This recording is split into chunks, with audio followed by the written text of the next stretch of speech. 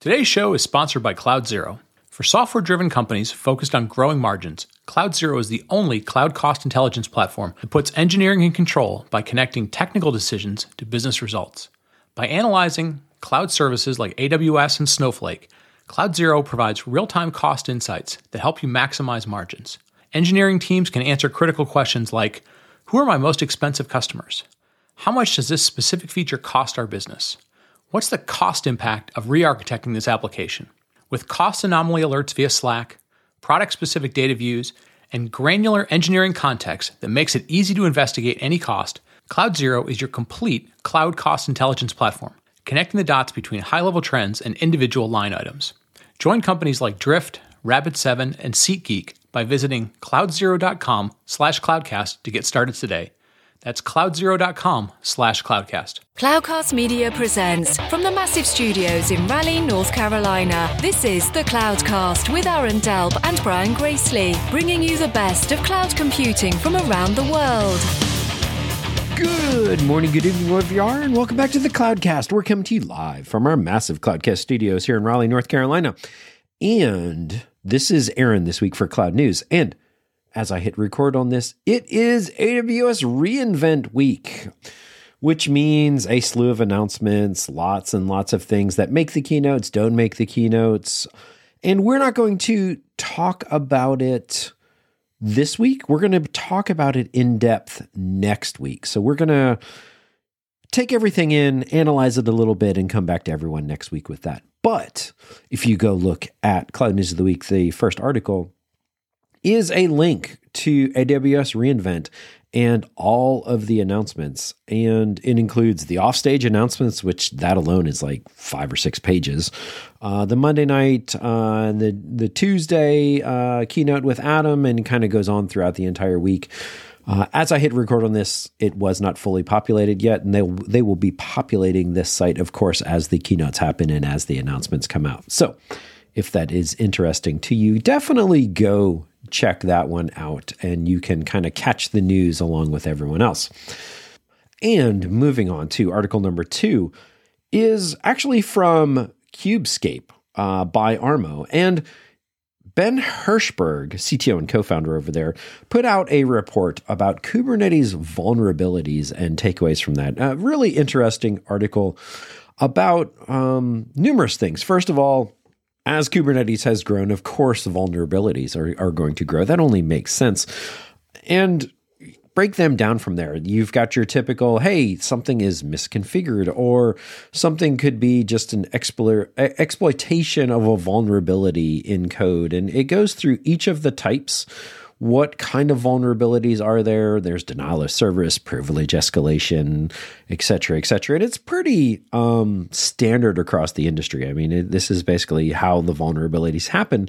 But then it goes into detail of the biggest vulnerabilities specific to Kubernetes for this year and how you can prevent them as well. Interesting article to read and goes in quite a bit of depth, actually, around all of it.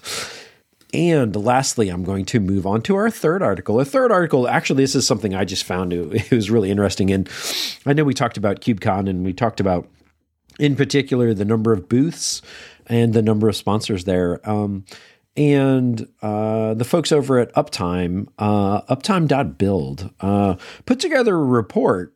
And this is all of the booths at KubeCon, all 290 of them, and the trends related to all of them.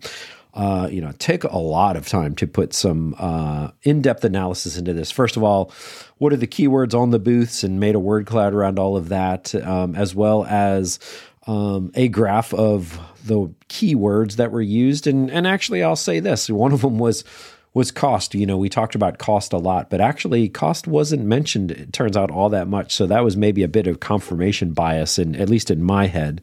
But another one was, we said serverless wasn't really seen much. Well, it was only mentioned on 3 booths out of the 290. So it's really nice to kind of get some takeaways from there of some things we were right on and some things maybe we were off just a little bit on as well. It also goes into social media buzz around them, as well as some rankings of booths and some of the creativity around them. Overall, like I said, interesting read, especially if you follow along in the industry and you either followed the event or were at the event as well. So with that, going to finish up cloud news for this week. And coming up after the break, we're going to be talking about building vector search applications. Today's show is brought to you by Datalore, a collaborative data science platform from JetBrains. Datalore brings together a first-class coding experience for data scientists using Python, SQL, R, and Scala in Juniper Notebooks, a modern BI with interactive data apps and easy ways to share your insights with stakeholders, and a live team collaboration on notebooks and no-code automations. You can install Datalore with Docker or Kubernetes in your private cloud or on-premises and be sure that your data doesn't leave your environment. Datalore is free for teams of up to 4 people. Start for free at datalore.team/cloudcast and use the code CLOUDCAST for a 5% purchase discount. That's datalore.team/cloudcast. Buffering. How annoying. Did you know that 17 out of 20 people stop watching a video because of stalling and rebuffering? Don't let your users click away to a competitor's site. If your business lies in online media, rely on CDN77 to deliver a seamless online experience to your audience. CDN77 is one of the leading global providers of content delivery network services. They power the world's most popular websites and apps, such as Udemy, ESL Gaming, live sports TV, and social media platforms. Aside from their massive and redundant global network, you're going to love their no BS attitude and skilled team of engineers ready to help 24/7. No chatbots, no tickets bouncing around unresolved for days, just people who know your use case and can immediately help you pinpoint and fix the problems. Don't wait until your users run out of patience. Go to cdn77.com/cloudcast and ask for a free trial with no duration or traffic limits. That's cdn77.com/cloudcast.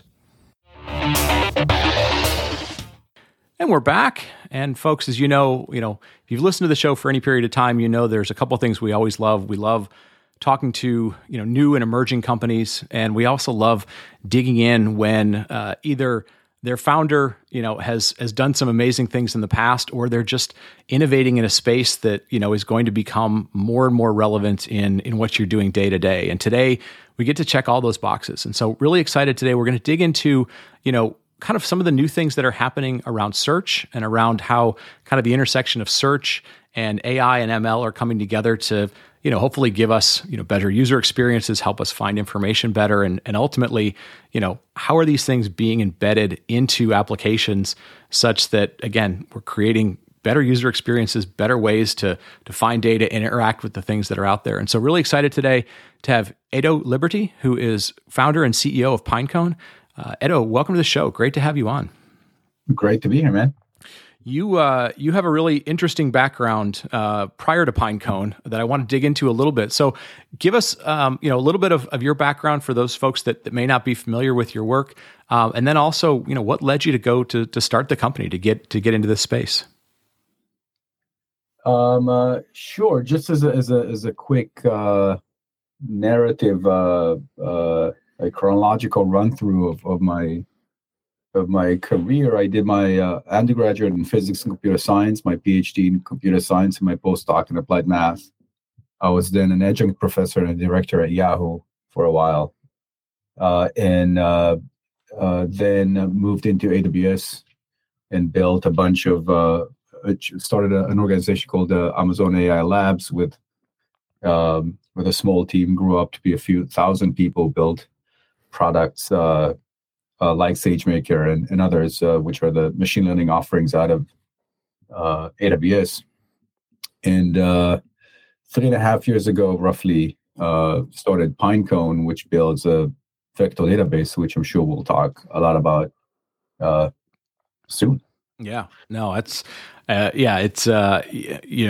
work that you and the team did on SageMaker was, it's always one of those things that's really impressive when you can take something that obviously in the background is incredibly complicated, and the marketplace goes, boy, that makes things really easy. It's easy to adopt, it's easy to use. And so, yeah, we're always fascinated when I guess that sort of, science meets magic comes together. So We're not going to spend a lot of time on that. Folks obviously are familiar with that work.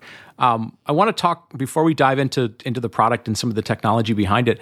We're all familiar with search. Obviously, you guys are part of the application of search and how you build things around that. But kind of beyond what we all know with things like Google search or Yahoo search or Bing search, like what are some of the more advanced things that are shaping, impacting, applications where search is a part of that, or even maybe where we don't even see search in the sort of normal way that we think about it? What are some of those areas in which you guys are focused around that are maybe a little more advanced than just the normal, like either text or verbal search we're used to every day? Yeah, exactly. I think you nailed it. This is, and maybe this goes back to why I even started Pinecone. Working on stuff like SageMaker and so on. It really like distilled for me that there are two very different kinds of machine learning problems. One of them has to do with models and hosting them and applying them and so on. And we have a lot of infrastructure to do that already today. Yep. A very different kind of set of machine learning problems has to do with, you can call it search, but it's much more general than that. It's the problem of selecting a small set of items from a very large collection of other bigger set of items. Yep. And you choose those based on relevance or importance or, whatever like utility your application has for you. And so this could be anomaly detection. You might have billions of events in your security logs, and you might want to find, the 10 most relevant for some event you're going through, right? That's a search problem, right? That's not text search. It's something very different. Yep. If you're a social network and you have uploads of images and you want to make sure that some scammer is not, just uploading images of good-looking people and try to scam people, you want to find that those images don't already exist in your data bank, right?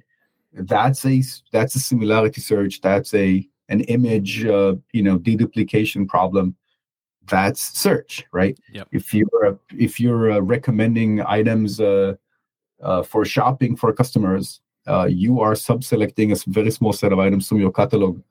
That's search. And so if you want to power all of these things, and by the way, also text search, if you want to power those things with very advanced computer vision, very advanced NLP, very advanced recommendation engines, that means putting everything on kind of the new stack of AI and deep learning works for representing the data and doing the retrieval and the management of that kind of side of a stack with something like Pinecone, and not like something, I don't know, like a data lake or like an SQL database or like a keyword-based search engine or something, which are woefully inadequate. But it's just not the right thing for it. Right. Does that make sense?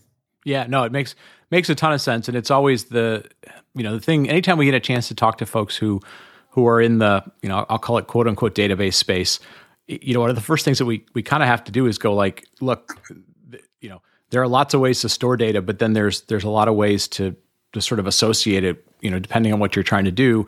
Certain databases are very good for certain things. They could be, time series databases. They could just be, sort of SQL relational databases. But then there are some unique cases, especially where where you're focused, where either the scale of it or, kind of the relation of how things are, what types of queries you have, you really do need something really, really different. So yeah, I think we've learned that over time. We're always sort of trying to educate ourselves more and more on, what makes the need for kind of a unique way of structuring data, querying data, relating things together, above and beyond that. So it's interesting to sort of hear the types of use cases.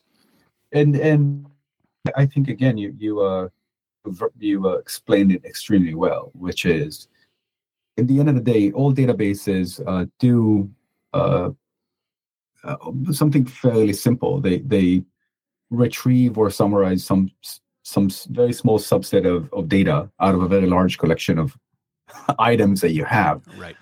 there are, by and large, databases only differ on, or I should say, types of databases, not like specific pieces of software. Like categories of databases differ on what is the kind of objects that you store and how you specify what you want to look at. How do you specify the queries, right?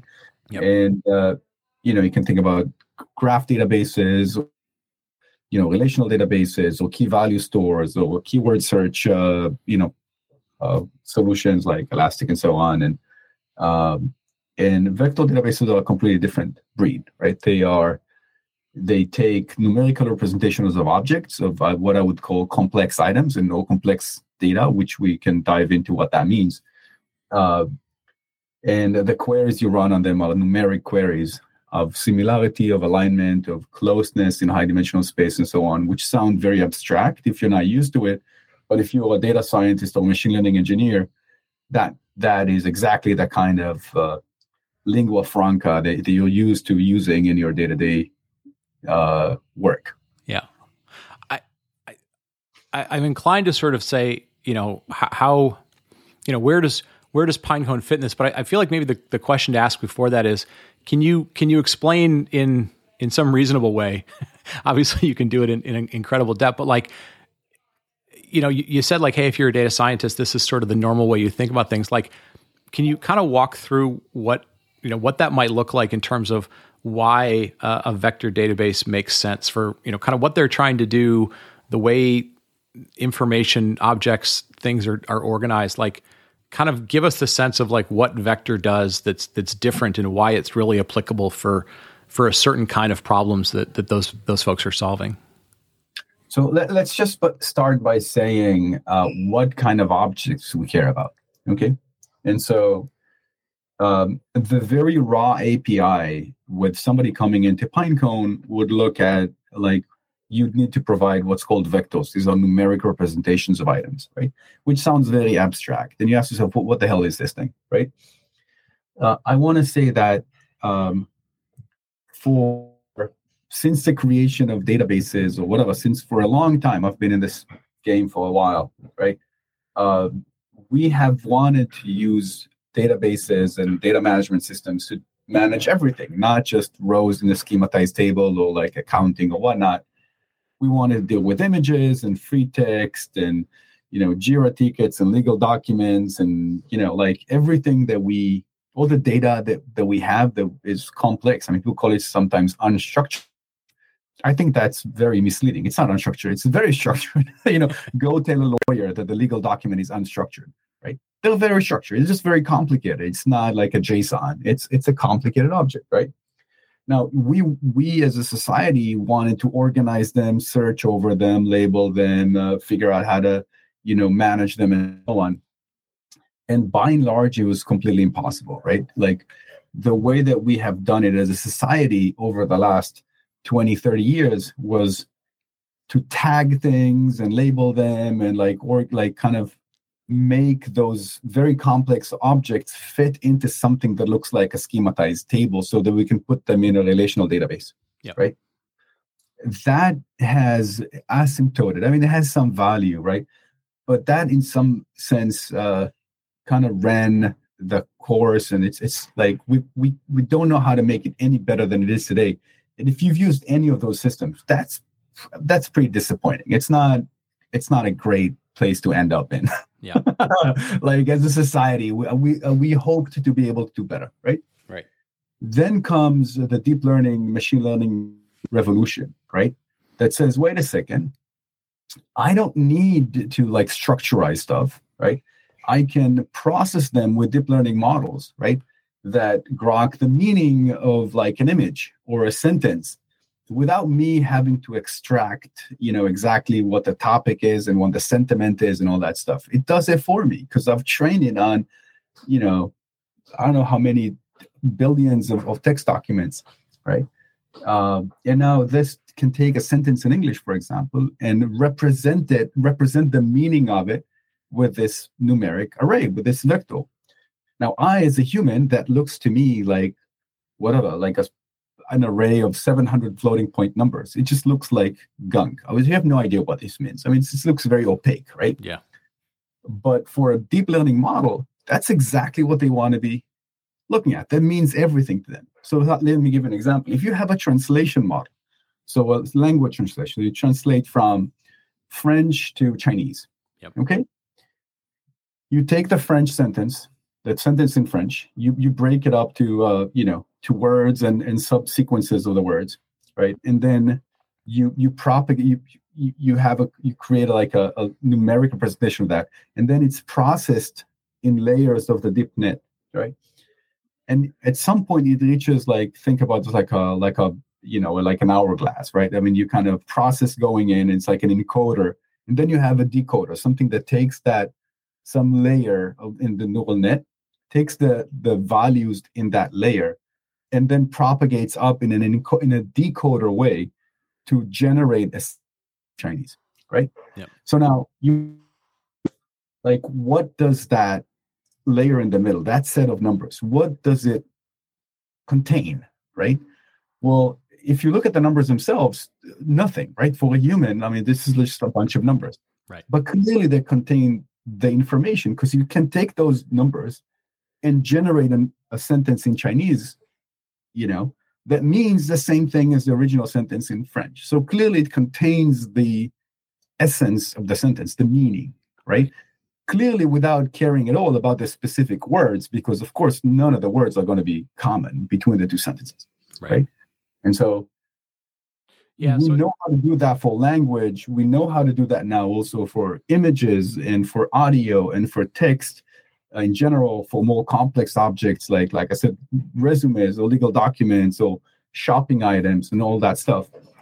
And the most amazing thing is, because we use deep learning for all of them, this like intermediate representation of all of them is this unified object that's called a vector. And that's what I say that's what I mean when I say, as a deep learning person or machine learning person, you're used to that, because that's the language all your data is represented in. Right.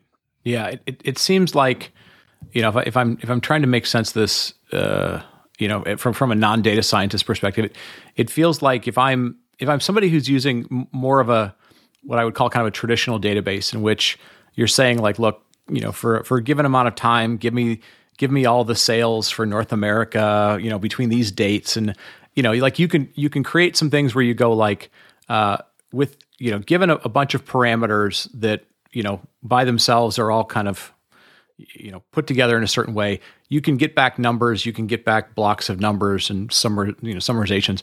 But the stuff that you guys focus on is much more like, I'm almost asking open-ended questions, or I'm asking things in which, the context of what the query looks like, what the question looks like, is going to change the way that you'd look at the numbers, you'd look at the data, you'd look at how you'd represent it. And in order to do that, you can't just kind of ask these sort of straightforward questions. You have to ask things that have context, that have sort of some open-endedness, that need to be resolved in order for them to make sense. And I think what you're saying is, like, in order to get to those things, you can't store the information in the same way, because it has to be manipulated in all these sort of different angles and different ways and stuff like that. Is that at all sort of in the ballpark of kind of where you're working on things? Yes, but I think it's much more. It's very concrete. It's what you're saying sounds, at least to me, almost aspirational. Whereas with Pinecone, like, this is what we're, our service is very well understood and very kind of straightforward for the practitioners who use it. Yeah. You're absolutely right. The questions could be a lot more general. For example, given an image, find, other images in my database that are similar. Right. Okay. What does similar mean? Right. Contain similar objects, have the same, color palette, like, similarity can mean different things. Right. Right. Show me all the pictures of happy dogs. Yes, exactly. What does that mean? Show me pictures of happy dogs. We have a company that built a face detection for cows for managing cattle on Pinecone. We have people who build document search on, where they want to say, hey, give me sentences that mean roughly this. I don't care what words are in the sentence or not, but we have Gong is a big customer of ours. They record right. sales calls and analyze them and so on. And when you analyze it as a VP sales, you want to say, give me every time, show me every time that one of my customers, asked for a discount, right? Yeah.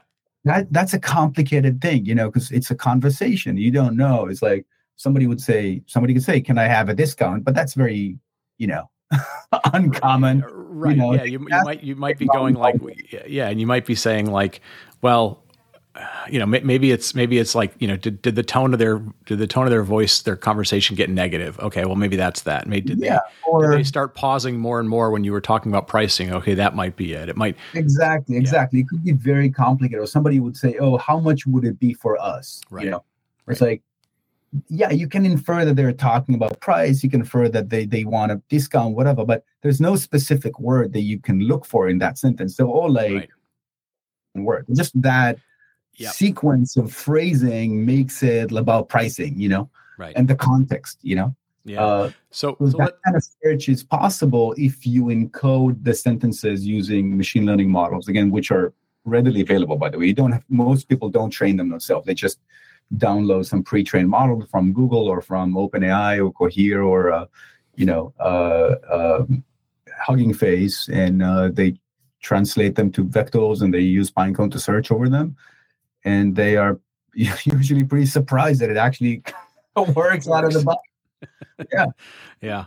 So let's do this. We spent a while sort of talking about conceptual something. So walk us through what Pinecone provides for, a customer like Gong or any of your, any of your customers, clients, developers. What part of the things of sort of solving that problem, where does your platform sort of stop and start? And then where does a typical application developer, have to start thinking about what's their part of the job? Yeah. So in general, you have a few different components in any problem, any solution that would use vector search or a vector database. Okay. You'd have the application layer that manages the objects and the relations and the interface with the customer. You'd have some model that converts your objects, be them text or images or whatever, to these vectors. And you have the vector database that stores them, searches over them, and manages them, right? So you can add, delete, search, and, attach metadata and so on, right? We are just that. We're just a vector database, right? We're not opinionated on what models you're using. We actually don't even know if your application is an audio thing or a image search or a question answering or a bot, management system. We don't know. Our system is unopinionated and actually doesn't have any visibility into what the original application is. If that is vended to you as a service, in the same way that you would use a DynamoDB or Spanner or S3. It's a cloud managed service, and then you build on top of that. So, your application's backend would usually work with some MLOps layer to do the machine learning transformations, and we use a vector database for storage and retrieval of relevant results, and the front end will be serving and interacting with your customers. Gotcha. Does that make sense? Yeah, no, absolutely. Absolutely. Yeah. Having, in previous lives, you've seen what it takes to build these types of systems. And, so if somebody, you guys provide Pinecone as a fully managed service, so everything's sort of taken care of. What does the complexity of what you guys build look like? If, because a lot of times you get people who go, well, we could build that. We could go grab whatever's in open source, or we could try and build. Yeah. Give me a sense of the things that you take out of the toil that you take away from people in terms of, what they would have to do to have something similar. Yeah.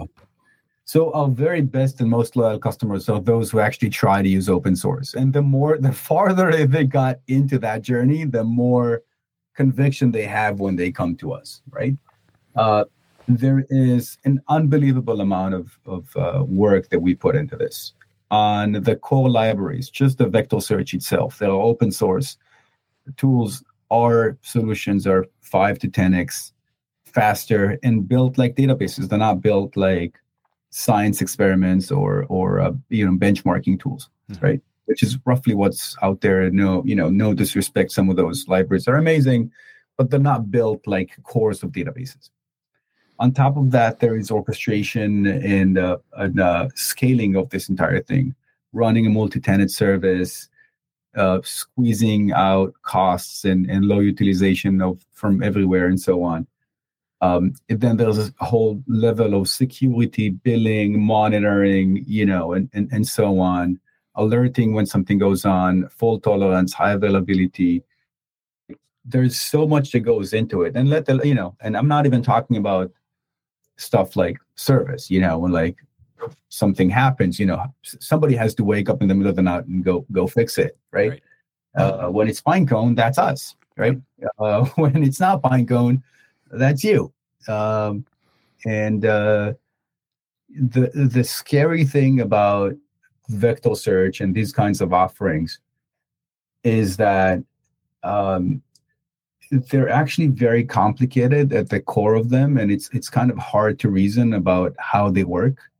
And so if your team is not really into this, when you have an outage, oftentimes you don't know what to do. So except for scorched earth, just delete everything and, spin up the cluster from scratch and hope for the best. Right.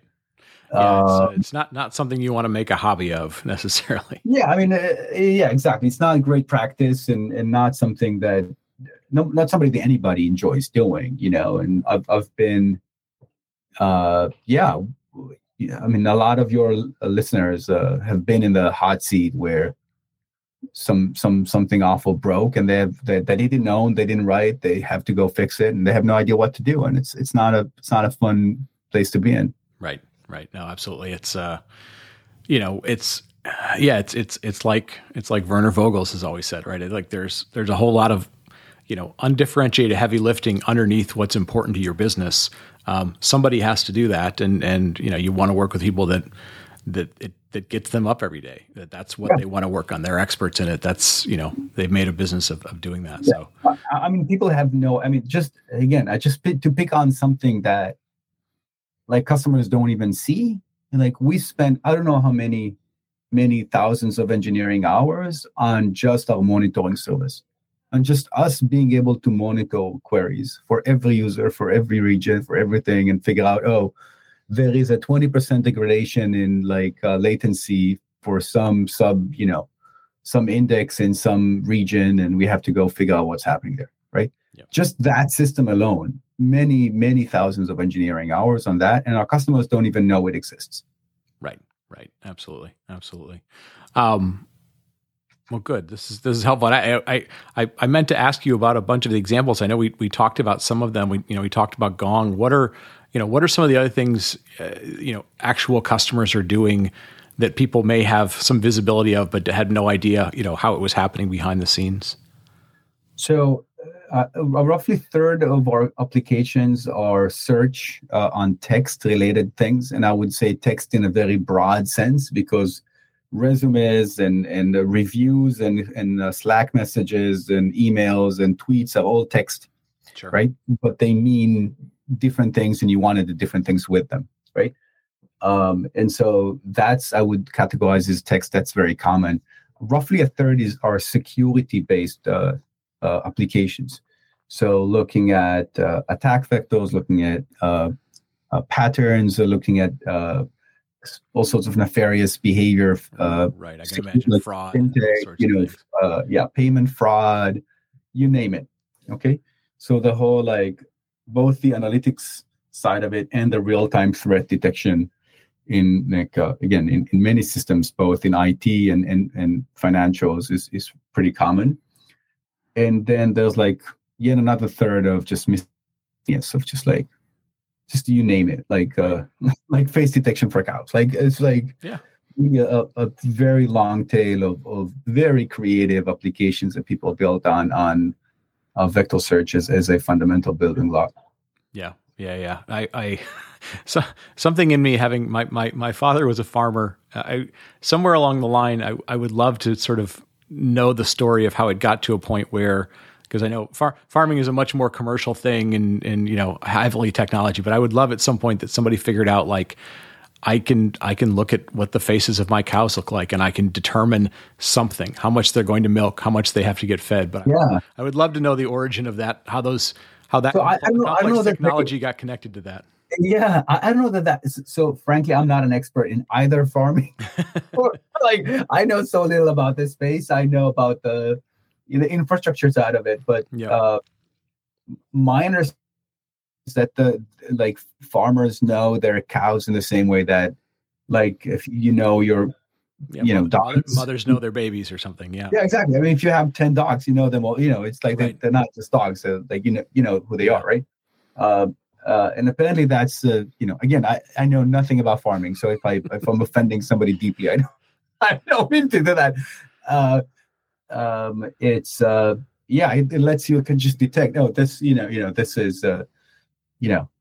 this is this specific individual, and like they haven't been out to the pasture for a day, and you maybe should go look at them or something like that. It's more like that than somehow I think discerning something deep about their well-being from their face, if I understand correctly. Yeah. No, it's I'm always interested in the use cases that sort of feel like they go off the beaten path a little bit. So good. Listen, we've talked about a bunch. You and I talked before we started. This is probably something that would make for great whiteboards and great demonstrations and code reviews. And if people want to dig into this with you guys, because obviously you have a bunch of expertise in this space that could be relevant to a number of things. What's the best way to engage with you, engage with the Pinecone team, get started in the platform, all that kind of stuff? So we are engineers ourselves, and we built Pinecone to be consumed by other engineers the way that we want to consume services. So there's a free tier that requires nothing from you except for saying that you're willing to use the free tier, right? And it's free forever, and it's actually pretty generous. You can search and you can use a few million items with all the features and all the APIs. It's all open.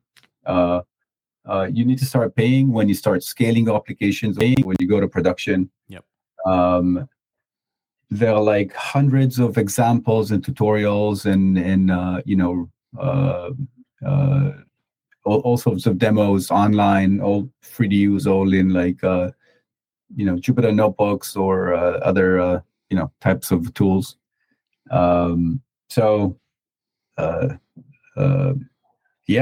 go to the Pinecone.io website and start poking around, and it should be pretty easy to get started. Yeah, no, that's fantastic. You can always write to us. I mean, we can always if somebody wants, if they have a specific big application, they're not sure if this is the right fit or how pricing would work, or whether they can get help of some sort or another. Again, there's like easy ways to get in touch with us on the website. Just fill up a contact us form, and we'll get back to you very quickly.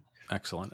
Yeah, no, it's always great when people have built it and sort of have some skin in the game in terms of going like, this is how we'd want to use it. We've built similar things in the past, and it's great that it's available for free. There's lots of demos and examples and all that sort of stuff to get started. So very cool. Well, listen, thank you so much for the time today. I think we've learned a lot. There's obviously, we're just scratching the surface, but it was a space that we thought was very interesting and has a bunch of applicability that, as we interact with different stuff becomes much more valuable. So thank you so much for the time. Really, really appreciate it. Good to learn this.